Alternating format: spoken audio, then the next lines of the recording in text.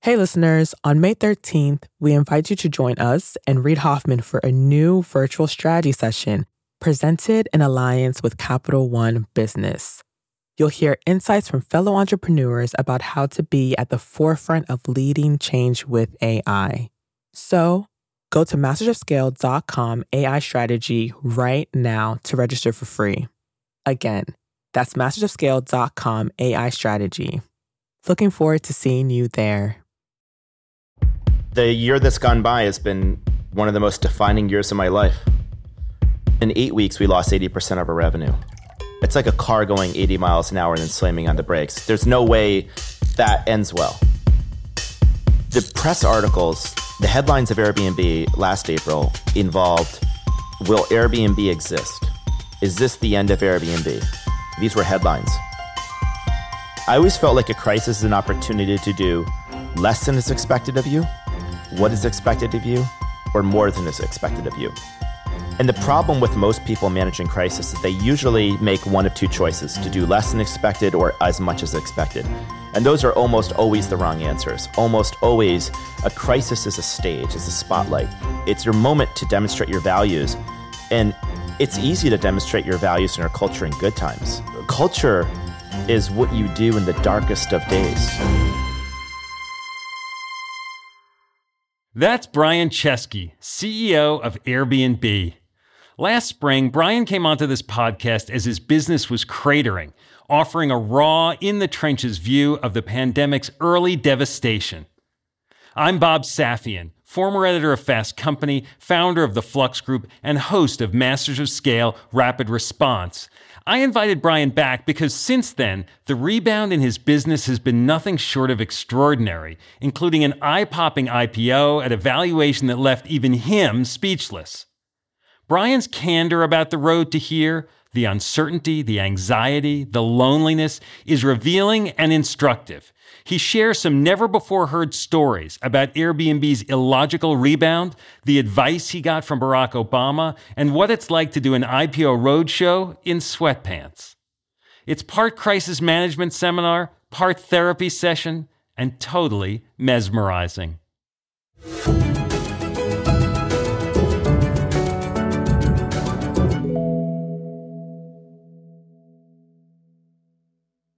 Hi, listeners. It's Erica Flynn, VP of Alliances and Audience Development at Wait What, the company behind Masters of Scale.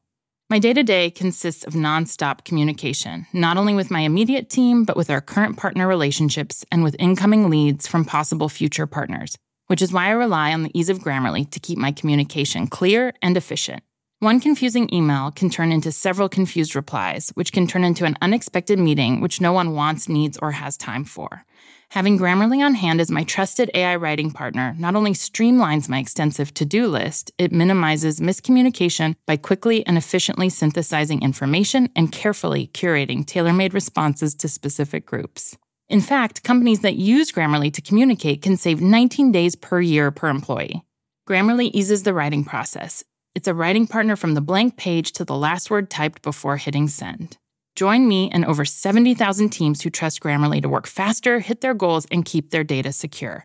Visit Grammarly.com to learn more. That's Grammarly.com. I'm Bob Safian, and I'm here with Brian Chesky, co-founder and CEO of Airbnb. Brian appeared on this podcast almost a year ago, just after the pandemic began shutting down everything. Brian's coming to us today from his home in San Francisco as I ask my questions from my home in Brooklyn. Brian, it's good to see you. Good to see you again. Almost a year since our last conversation. When you were last on the show, you had just shelved your IPO preparations in an environment that you called complete madness. You were racing around, raising a couple of $2 billion to assure solvency. You were navigating cancellations from guests, refunds for hosts, and you likened yourself to being captain of a ship that had been hit by a torpedo. But you didn't go down with that ship. You managed to keep it floating, and now it's valued at well over $100 billion. In that context, this has been like super successful year, terrific year. How do you think about this year that's gone by? The year that's gone by has been one of the most defining years of my life. A year ago, I came back from the holidays thinking that my life was great and the company was doing well. We were preparing to go public. And then in 8 weeks, we lost 80% of our revenue. It's like a car going 80 miles an hour and then slamming on the brakes. There's no way that ends well. I came back at the beginning of 2020 thinking this was going to be a defining decade, not realizing I would make a decade of decisions in a year. I'm 39 years old, going on 49 right now. That's what it feels like. It was almost like a rebirth of the company. We died and were reborn, as it felt like. I mean, people certainly predicted we were going to die, and we came back stronger than ever. And I think that any success we have going forward, we're going to mark back to many lessons that we went through. When the crisis broke out, we had a board meeting, the first of many Sunday board meetings. It was, I think, March 15th, the Ides of March. That was fairly foreboding. And that was the board meeting where I had to explain that for the first time since we started Airbnb, we were shrinking. When you're a hyper-growth tech startup, you're used to growing year over year. Most people don't shrink year over year and live to tell about it. And I remember hanging up. And then I got a phone call from Ken Chenault. He was on my board. And Ken Chenault was the CEO of Amex from the early 2000s until recently. He navigated September 11th and the Great Recession. And Ken told me, he said, this is your defining moment. At that moment, I knew that this crisis was a moment to rise to. A few weeks after we talked, it was really the depths of the downturn in early May. You laid off a quarter of your team, and reading your letter announcing it to the company, it was hard for you. When you think back, is that the most difficult moment? It was probably the most difficult moment of my life. I think most CEOs say that was the hardest, most difficult, emotional thing to do. But when you're Airbnb, our mission is centered around belonging. To confront a layoff when our whole mission was oriented around belonging, it seemed to take on grander proportions. First of all, just to lay the context, the press articles, the headlines of Airbnb last April involved, will Airbnb exist? Is this the end of Airbnb? Can Brian Chesky save Airbnb? These were headlines.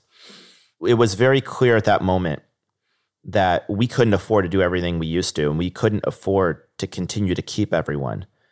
And so that began a process. We laid out a series of principles. I said, the number one thing we're going to do is do as much as we can for those that are impacted. We're going to map all reductions to the future business. We're going to make sure we consider diversity and belonging in all of our decisions. And we're not going to communicate anything until we have all the information. And I actually began working that letter as we began planning for the layoff, because I wanted to work backwards from what I had to explain to the employees. My principle was to do more than is expected of us. A crisis is an opportunity to do less than is expected of you, what is expected of you, or more than is expected of you. And the problem with most people managing crisis is they usually make one of two choices: to do less than expected or as much as expected.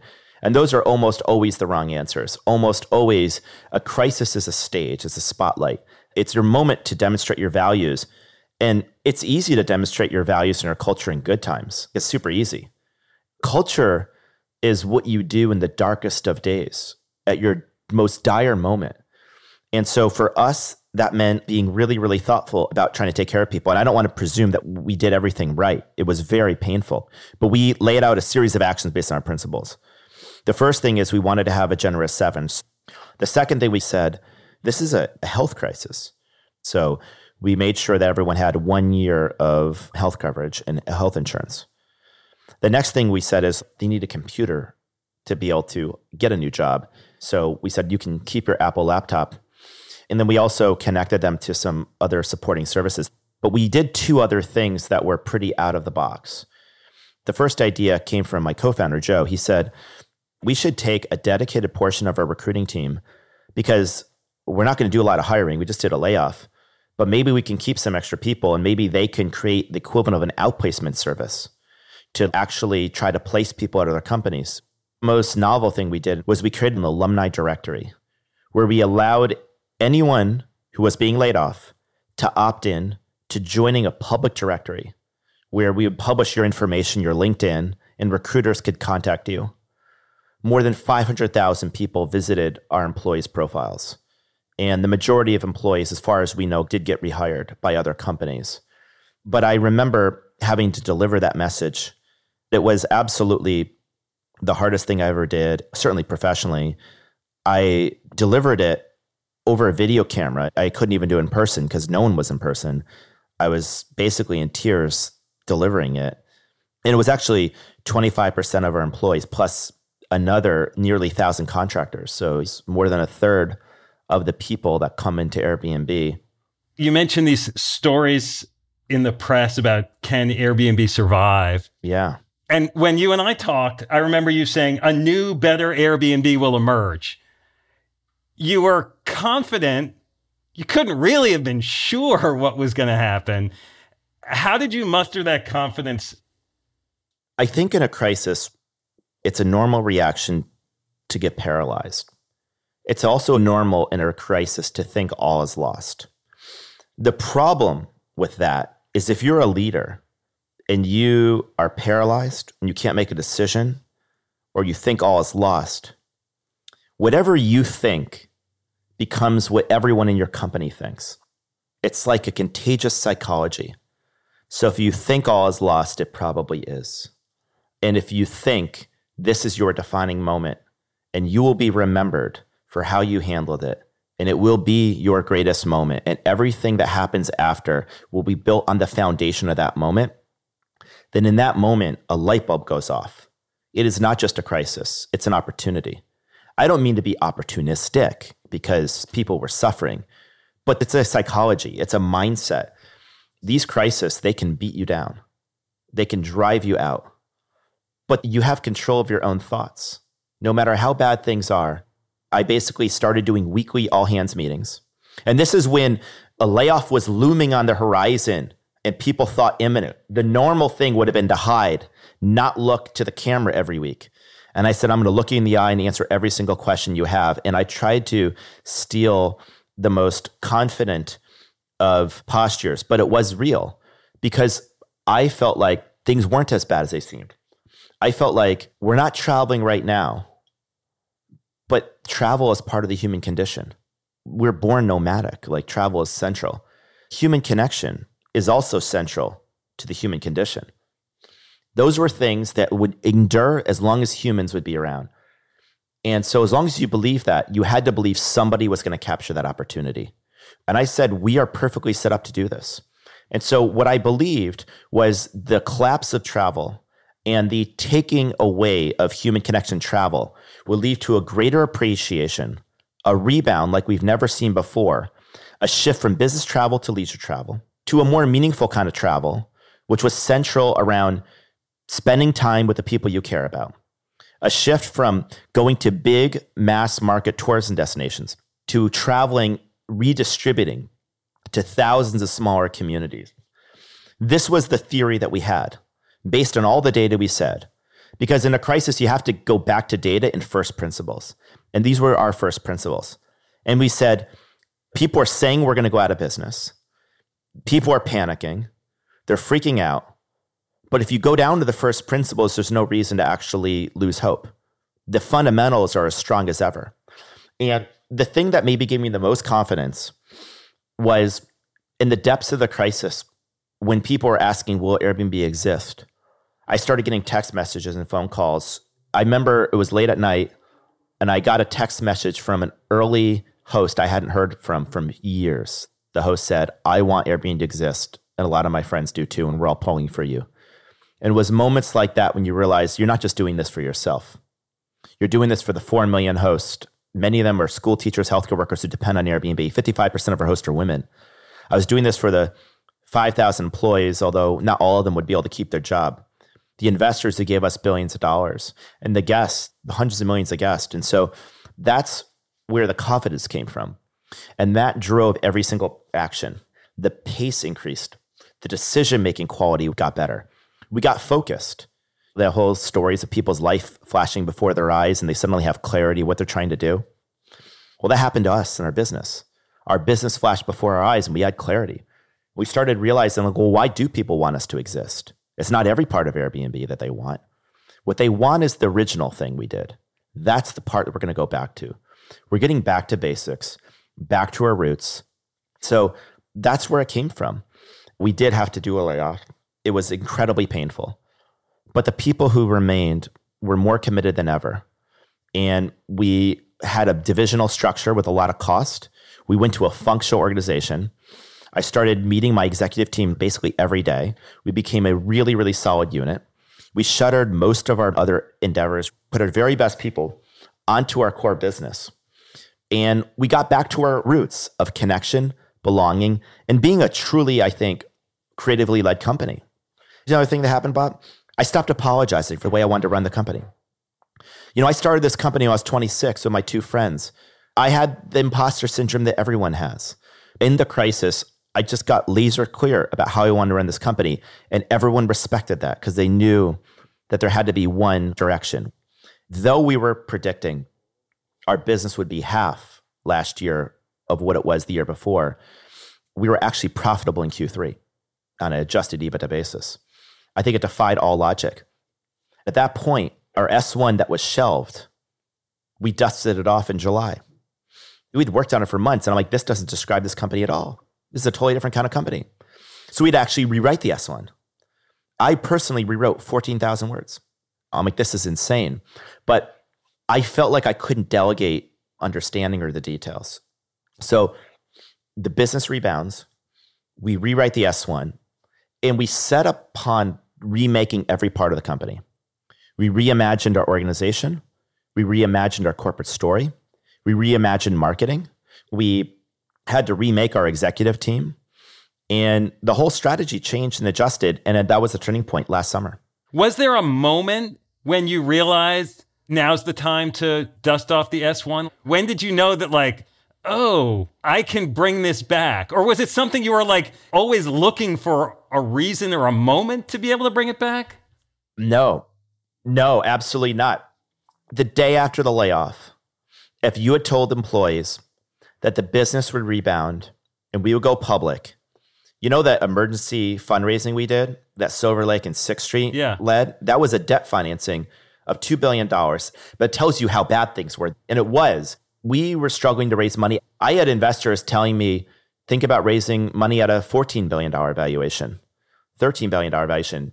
It was inconceivable there would be an IPO. If I had told people around the time you interviewed me or a month after, they would have wondered about my sanity. That was how illogical it seemed. And so here's what happens. I think May 5th or 6th was the layoff.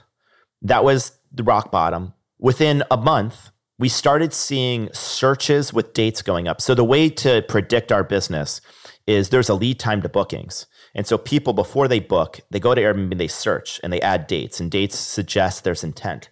So that's usually a 2 to 4 week leading indicator of revenue. We started seeing this surge in searches. Sometimes you see searches surging, it's because somebody's scraping you. So I thought it was a bug. We got to get to the bottom of this.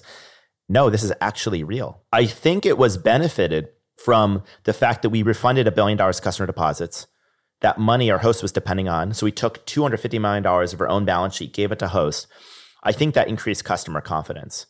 And we started seeing this rebound in June. So we basically pivoted the entire company strategy and was all hands on deck to basically capture this trend of nearby travel. People traveling within 200-300 miles. So we remade our website. Also, we had laid off our customer service organization, much of it, not expecting to see demand for years. So we had to rehire people, retrain people, scramble. We had to remake so much of our company and continue to adapt. So by July, I remember talking to my CFO and my VP of finance, and they said, there may actually be a window to go public this year, as inconceivable as it seems. So we started working on the S1 in July. The other thing that happened in the crisis was I got obsessed with excellence.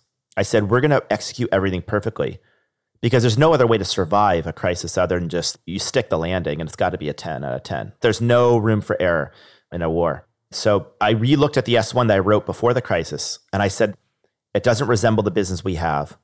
So we started doing crazy sessions. I would have 8 to 10 hour Zoom sessions with my team where we do writing, editing, going through word by word. We felt like the S1 was kind of like a North Star to get back to who we were. Basically, a description of the refounding of the company.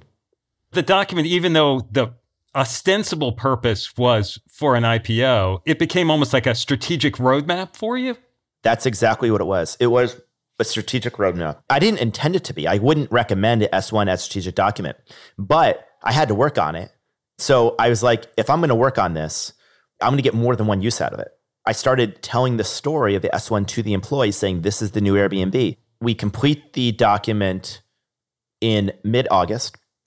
We decide there's a shot we can go public. At this point, we think we knew it was going to be a profitable Q3. No one has any idea how well the company is doing at this point because they're still living in the old narrative that like we're going out of business. So we file the S1 and then we start working on everything related to going public in sweatpants in front of an iMac on Zoom. My entire IPO was in sweatpants in front of an iMac in the room that I'm in right now. When you go public, the first thing you do is write an S1. Then the next thing you have to do is you have to do this thing called testing the waters, this like pre-roadshow series of keynotes to see if there's interest. So we tested the waters. And the story we told was this story that I called the second inflection point. I said Airbnb was founded during the Great Recession. It was an inflection point in the world. Mobile was rising. 2008, the iPhone came out in 2007. So you have mobile. You have social media. Facebook is ascending. So you have these new technology forces. The internet is globalizing, right? So mobile, social, global internet, combined with the rise of a new generation, millennials. Think of Obama getting elected. That was my generation. And you had a Great Recession, which was like the biggest crisis economically since the Great Depression. That caused an inflection point.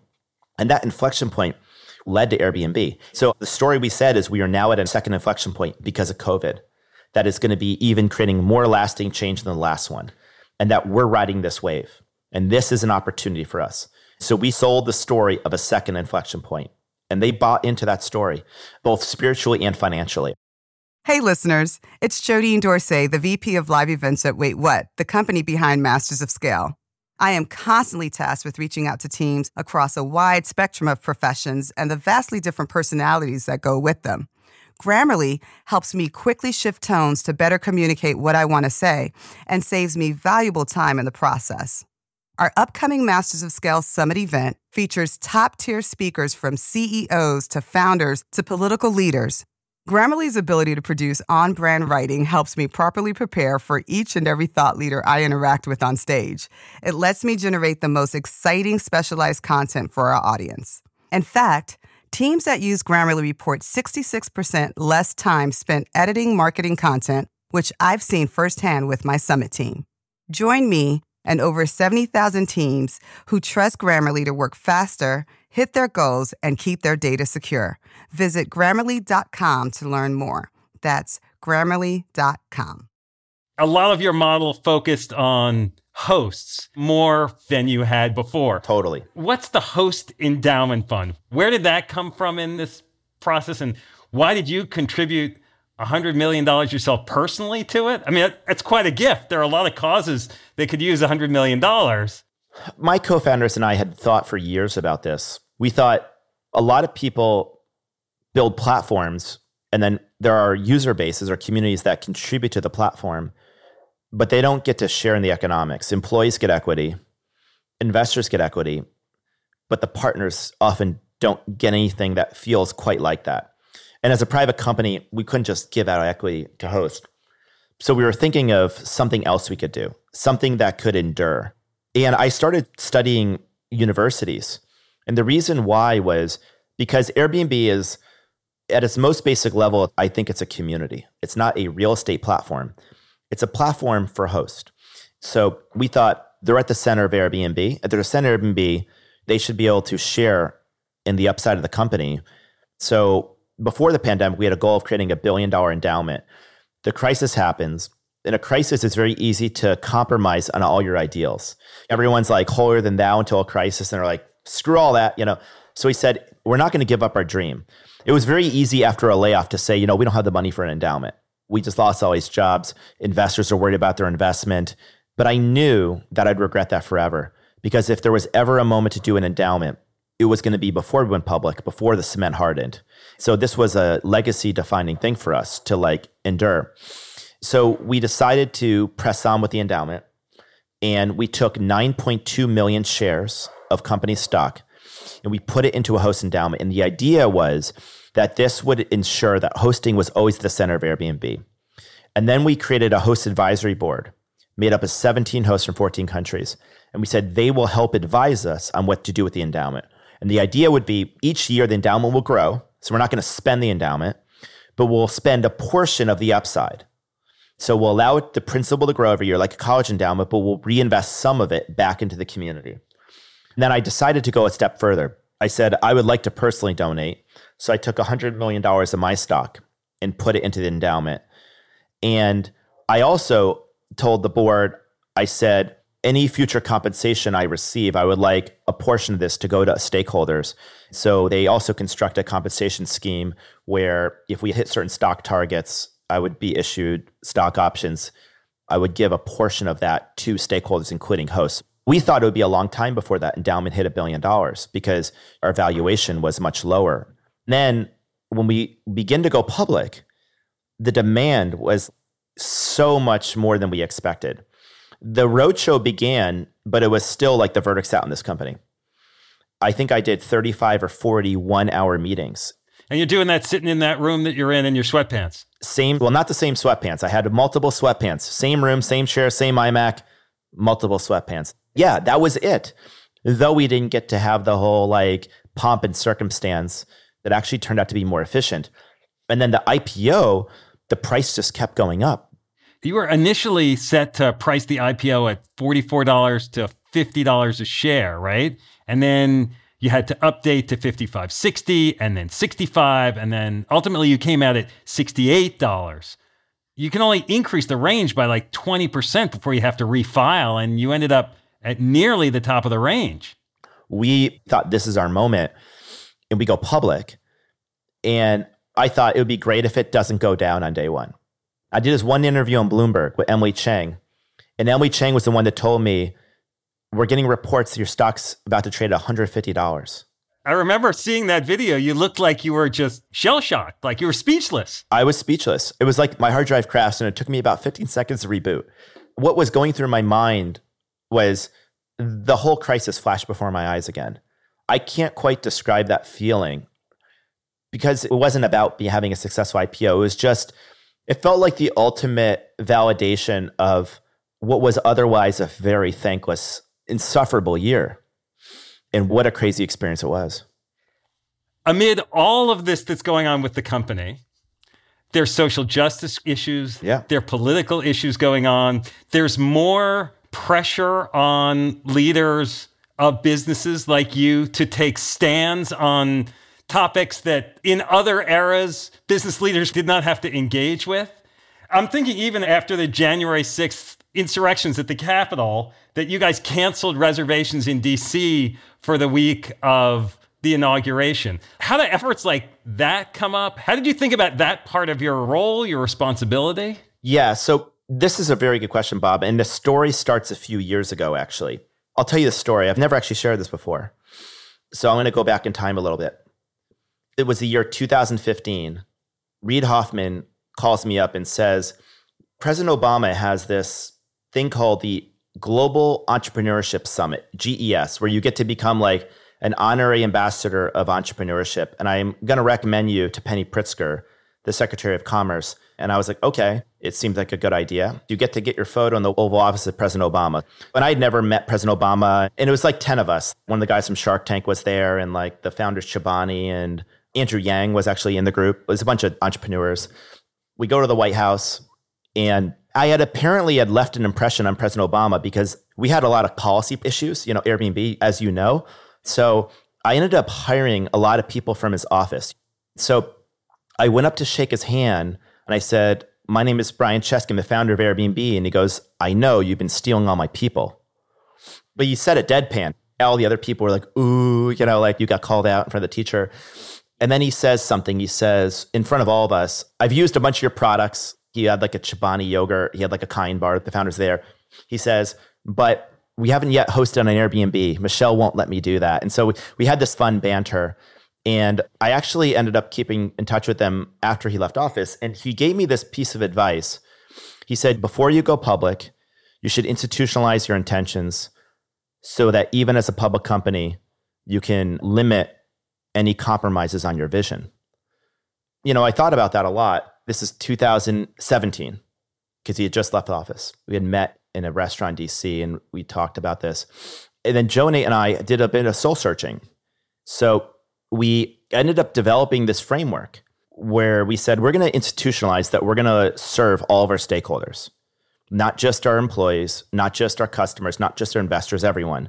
As we created this framework, we said we have 5 stakeholders: our guest, our host, our employees, our communities, and our shareholders. We wrote out principles to how to serve them. And I don't want to suggest, therefore, we think we're holier than thou. We've had a lot of challenges with cities and communities. And a lot of the challenges we had were because we grew so fast and before we could build relationships and consider a lot of the impacts. And we said, we're going to slow down and we're really going to think about this. I think that became a muscle that was tested at the moment the crisis happened, whether it was giving $250 million of our own balance sheet to host, or in the midst of a crisis, working on frontline stays where our host provided housing. It became muscle memory. So even before this framework, Charlottesville happened. We actually banned reservations from white nationalists that were trying to book on our platform. We have a pretty sophisticated trust and safety team that was able to intercept these reservations and cancel them. So each step of the way, we tried to really do not just what was expected of us, but more of what's expected of us. A lot of the public has been sometimes losing confidence that large corporations will do the right thing. And if you don't institutionalize serving other stakeholders, you won't do it, because the shareholders, you're going to serve. You have earnings calls, and if you don't serve them, the stock price goes down, and then people's compensation goes down. So how could you make serving all your stakeholders as real as serving your shareholders? And is this the best thing for shareholders? Because the best thing for your investment is society wants us to exist, and that we have to do more than just run a good business. That was the predicate for all this. And again, it doesn't mean we always do the right thing. We try to, but we don't always get it right. So the first step is acknowledging that you're not perfect and you're growing. During the lead up to inauguration, we noticed a lot of people gathering, obviously in DC. One of the thoughts we said to ourselves is, where are they all staying tonight? All those people raiding the Capitol, where were they staying? And I thought to myself, some of them presumably were staying in Airbnbs. We started getting word that there were mass plans for protest coming up again for the inauguration. We said, we cannot be a party to this. So we ended up consulting our stakeholders. So we consulted the mayor of DC, the governors of Virginia and Baltimore.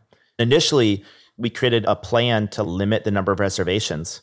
And then we just made a game time decision. And we said, you know what? We should just block all reservations. The risk is too high to the country. We can't be part of this. I don't know if it was a bold move, but it felt bold. It felt like, it made you a little nervous. Decisions you make, you're kind of nervous to make them. You got little butterflies. You're like, yeah, I hope we got this one right. And that's what we did. But we didn't try to make a decision that we thought people would agree with or to get applauded. One of the other things I've learned in a crisis is you got to make principled decisions, not business decisions. A business decision is, I'm going to do this thing, and then people are going to applaud me for it, and the business is going to go up. The problem with that is you're trying to predict the outcome. And in a crisis, you can't predict the outcome. So I said, we're going to make principled decisions, meaning if all is lost, how do we want to be remembered? So let go of the outcome, anchor on first principles. And things like, as you're describing the inauguration week, do the principles, are they embedded enough in the company so that you don't even have to get involved and everybody knows this is the principle that follows? Or does this come up to you and are you the one who's making the call about whether we close or what we do? Is it like the S1 where you're writing each word? This one, I'm proud to say I didn't make the decision. The team came to me with the recommendation. But the reason they did it is because I think it was in their muscle memory, because we've done actually a lot of things like that in the past. The best thing we found is just build quiet capabilities and then build the muscles and at the right time still be noticed, or have faith they will be. For 4 years, not a lot was noticed. And then suddenly, pretty much a whole year of crisis, we had to put the whole thing to practice. It just became second nature to the company that you consider everyone when you make a decision. It doesn't mean you make everyone happy, but you consider everyone. We talked last spring about the stress you were feeling, the challenge of the isolation. And this was only a few weeks into the lockdown before so much of this has unfolded. How has the year been? Like, how have you managed isolation? Do you just get used to it? Yeah, I mean, I think I said this a year ago. It occurs to me this is the most isolated that humans have ever been in human history. If this was 1,000 years ago, all of us would have perished.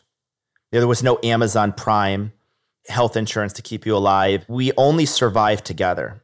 But this is also, in a weird way, maybe the only time in human history that all of humanity has had kind of a shared experience.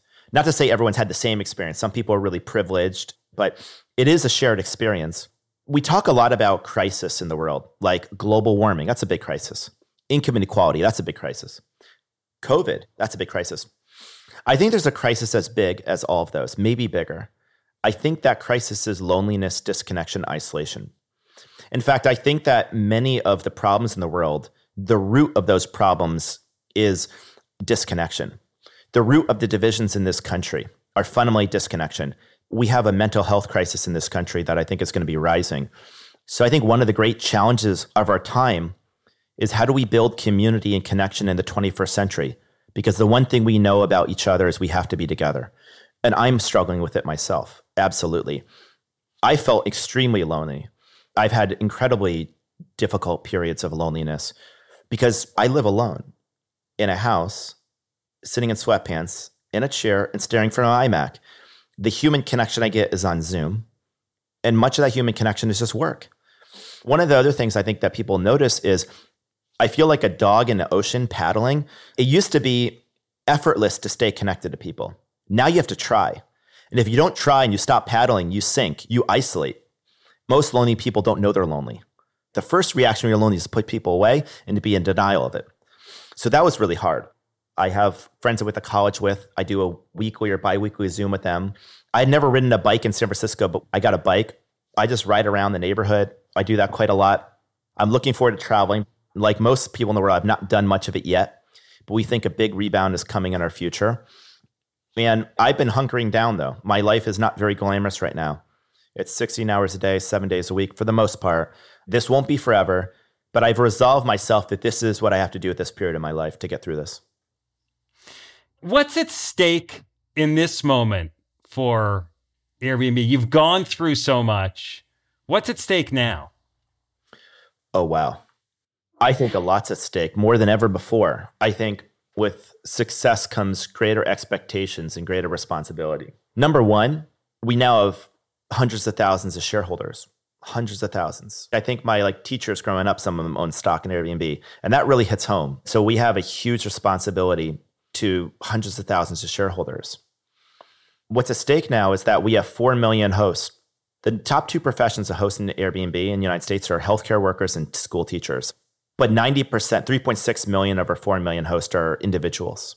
What's at stake is that a lot of them have had massive revenue shortfalls. We're in a recession, and there's a lot of desperation and struggle, and we're trying to help them. There's a lot of loneliness and isolation in the world, and we're not going to be the ones to solve that problem. We know that.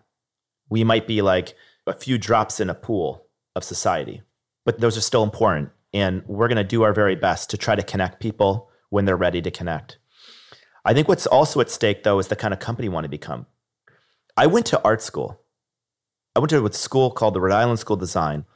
And when I was at RISD, I never aspired to be a CEO. Do you know why? Because no one at RISD seemed to become a CEO. It seemed like not an available option.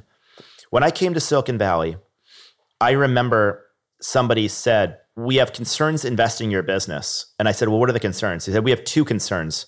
The first is the idea. The second is you." And I said, "Okay, well, what else is there?" You know the two functions in a company that never becomes CEO? HR and design. Why is that? Design and people, aren't those really important? CFOs become CEOs. COOs become CEOs, engineers in Silicon Valley become CEOs, product managers become CEOs, marketers become CEOs in a lot of consumer packaged good companies, operators, Tim Cook, CEO, not designers. I think that's at stake.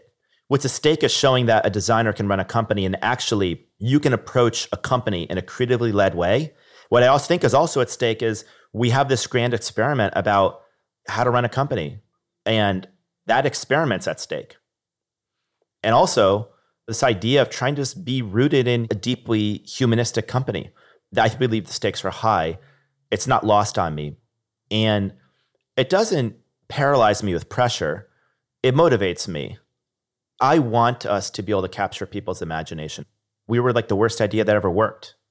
We tried to raise $150,000 at $1.5 million valuation. We couldn't get anyone to fund the company. And so I think we've always kind of defied logic because we've been a little counterintuitive.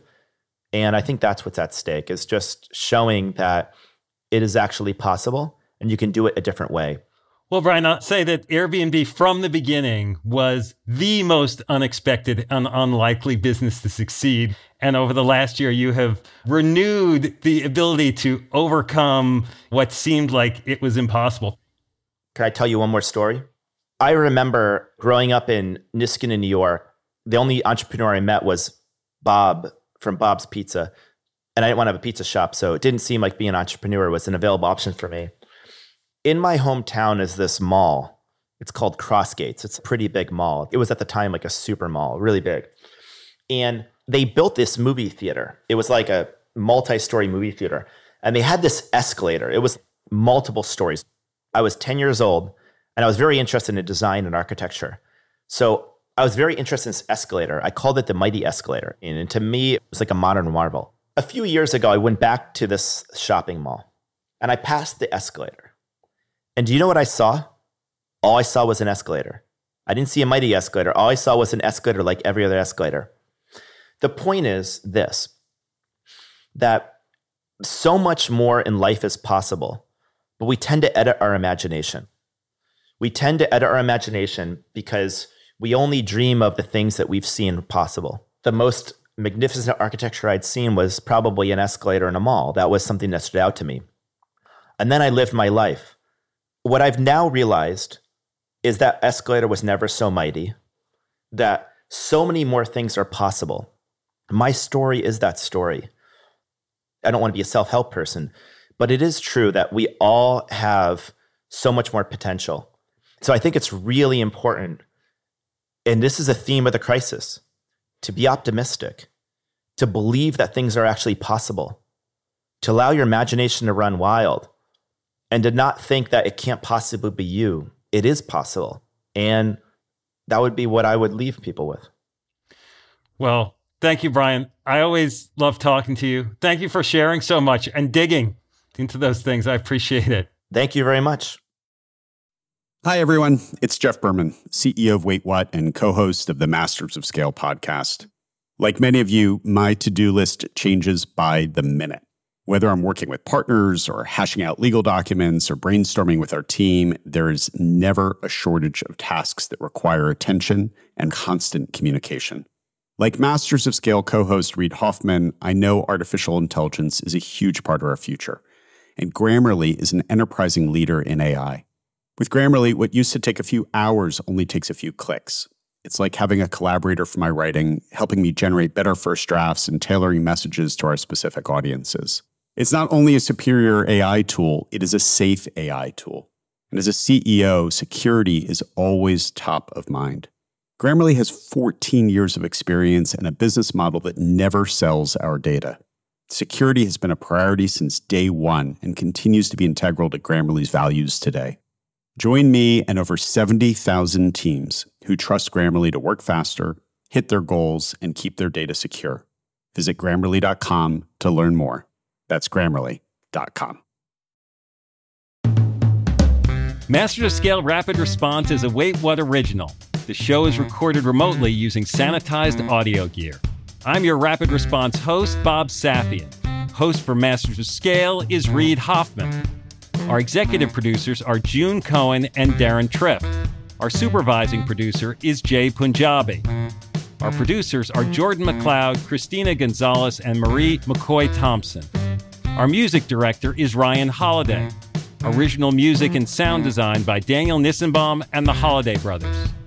Audio editing by Keith J. Nelson, Stephen Davies, and Andrew Nault. Mixing and mastering by Aaron Bastinelli. Special thanks to Emily McManus, Sarah Sandman, Kelsey Capitano, Tim Cronin, Charlie Meneses, Adam Heiner, Anna Pizzino, Ben Richardson, Mina Kurosawa, Saida Sapieva, and Colin Howard. Become a member of Masters of Scale to get access to a year's worth of courses and content on the Masters of Scale Courses app. Find out more at mastersofscale.com/membership. Visit mastersofscale.com/rapid response to find the transcript for this episode, and be sure to subscribe to our email newsletter.